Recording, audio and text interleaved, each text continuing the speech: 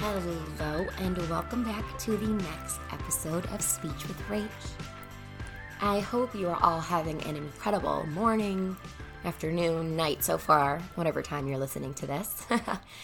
And in today's episode, I wanted to start by carrying over the affirmation that we used in the last episode because I find it to be such a powerful affirmation. And it is, I release the things that no longer serve me. I release the things that no longer serve me. And to me, this affirmation relates to the concept of boundaries. And as speech therapists, I'm sure you all know, we typically don't like to have boundaries. We like to be the yes men. We like to help out as much as we can, and we like to put ourselves last. And I realize that setting boundaries is not selfish. If anything, it's selfless because it helps you become a more well-rounded SLP. So let's talk a little bit about setting boundaries. When I was in grad school, I learned very early on how to set boundaries. Now, I'm not saying that my life was more difficult than anyone else, but while I was in grad school, I was going home every single weekend to waitress. My parents were in the middle of a divorce. My father was battling alcoholism.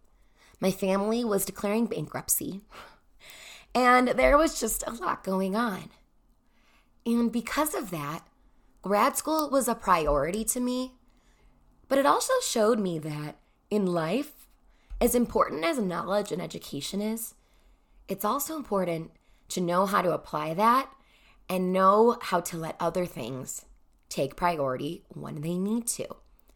And very early on, I set those boundaries as a student, as a clinician, and as a professional. And in grad school, my professors did not like that I set those boundaries. So let me give you an example of a little story that almost got me kicked out of grad school. On a Friday afternoon, I received an email from my clinical professor at the time asking me to type up, it was like a summary of care or like present levels of a kiddo's abilities and send it to her by Sunday night. So first off, she was emailing me on a Friday and she wanted it on a Sunday. Now, I, in grad school, truly tried to keep the weekends for myself because I needed that time to survive. I was working, I tried to relax, and I tried to catch up with my family. So I did not check my emails on the weekend because I needed to learn how to set boundaries. And I remember the following Monday morning at 6 a.m. when I woke up, I read her email. I immediately made all the edits or changes I need to do, and I sent it back to her right away. And I said, I apologize. You know, the weekends, I'm working as a waitress, I'm doing other things, but I sent it to you, Monday morning. And she was livid. She called me into her office and bitched me out, you guys, and said that I was not making grad school a priority, that I need to be checking my email 24/7, regardless if it's the weekends or the nights, because grad school is your number one priority. And I remember her I looked her straight in the eye and I said, do you want to pay my family's mortgage? And we got in a fight because the professors felt like, to me, grad school wasn't a priority because I wasn't a slave to it. I was getting B's. I was doing my work. Everything was great.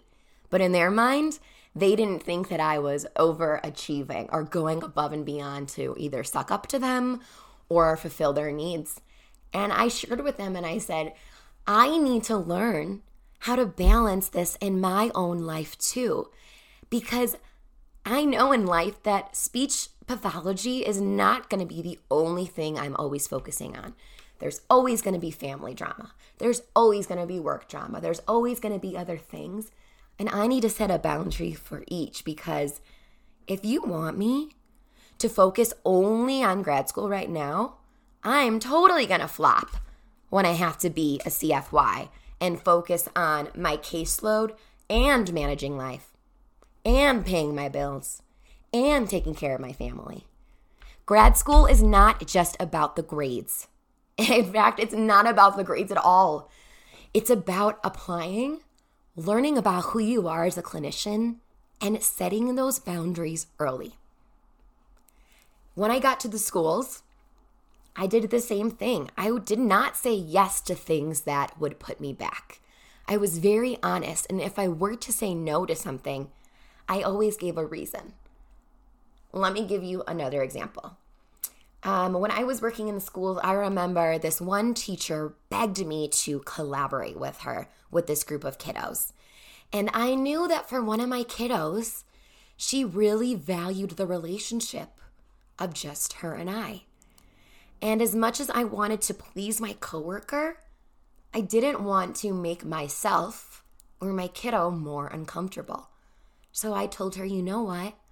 At this time, I'd like to keep these things separate because I gave her a reason, I communicated, and I shared with her, I'm sorry if this was frustrating or upsetting to you. Let me know how I can support you. Because guys, at the end of the day, the most important thing is that we communicate why we set our boundaries. I find it so ironic that so many breakdowns between teams happen because they're simply not communicating. And communication is our specialty.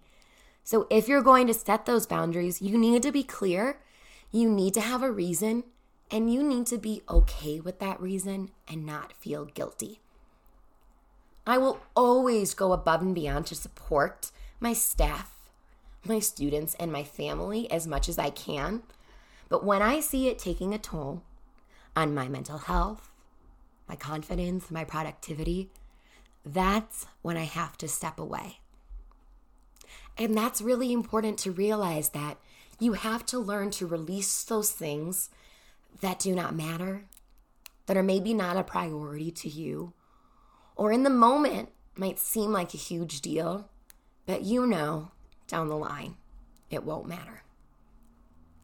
Guys, saying no is really hard. Accepting a B is really hard. Accepting that you don't have the greatest therapy session is really hard. But you have to say to yourself, I did the best that I could with the circumstances that were presented to me.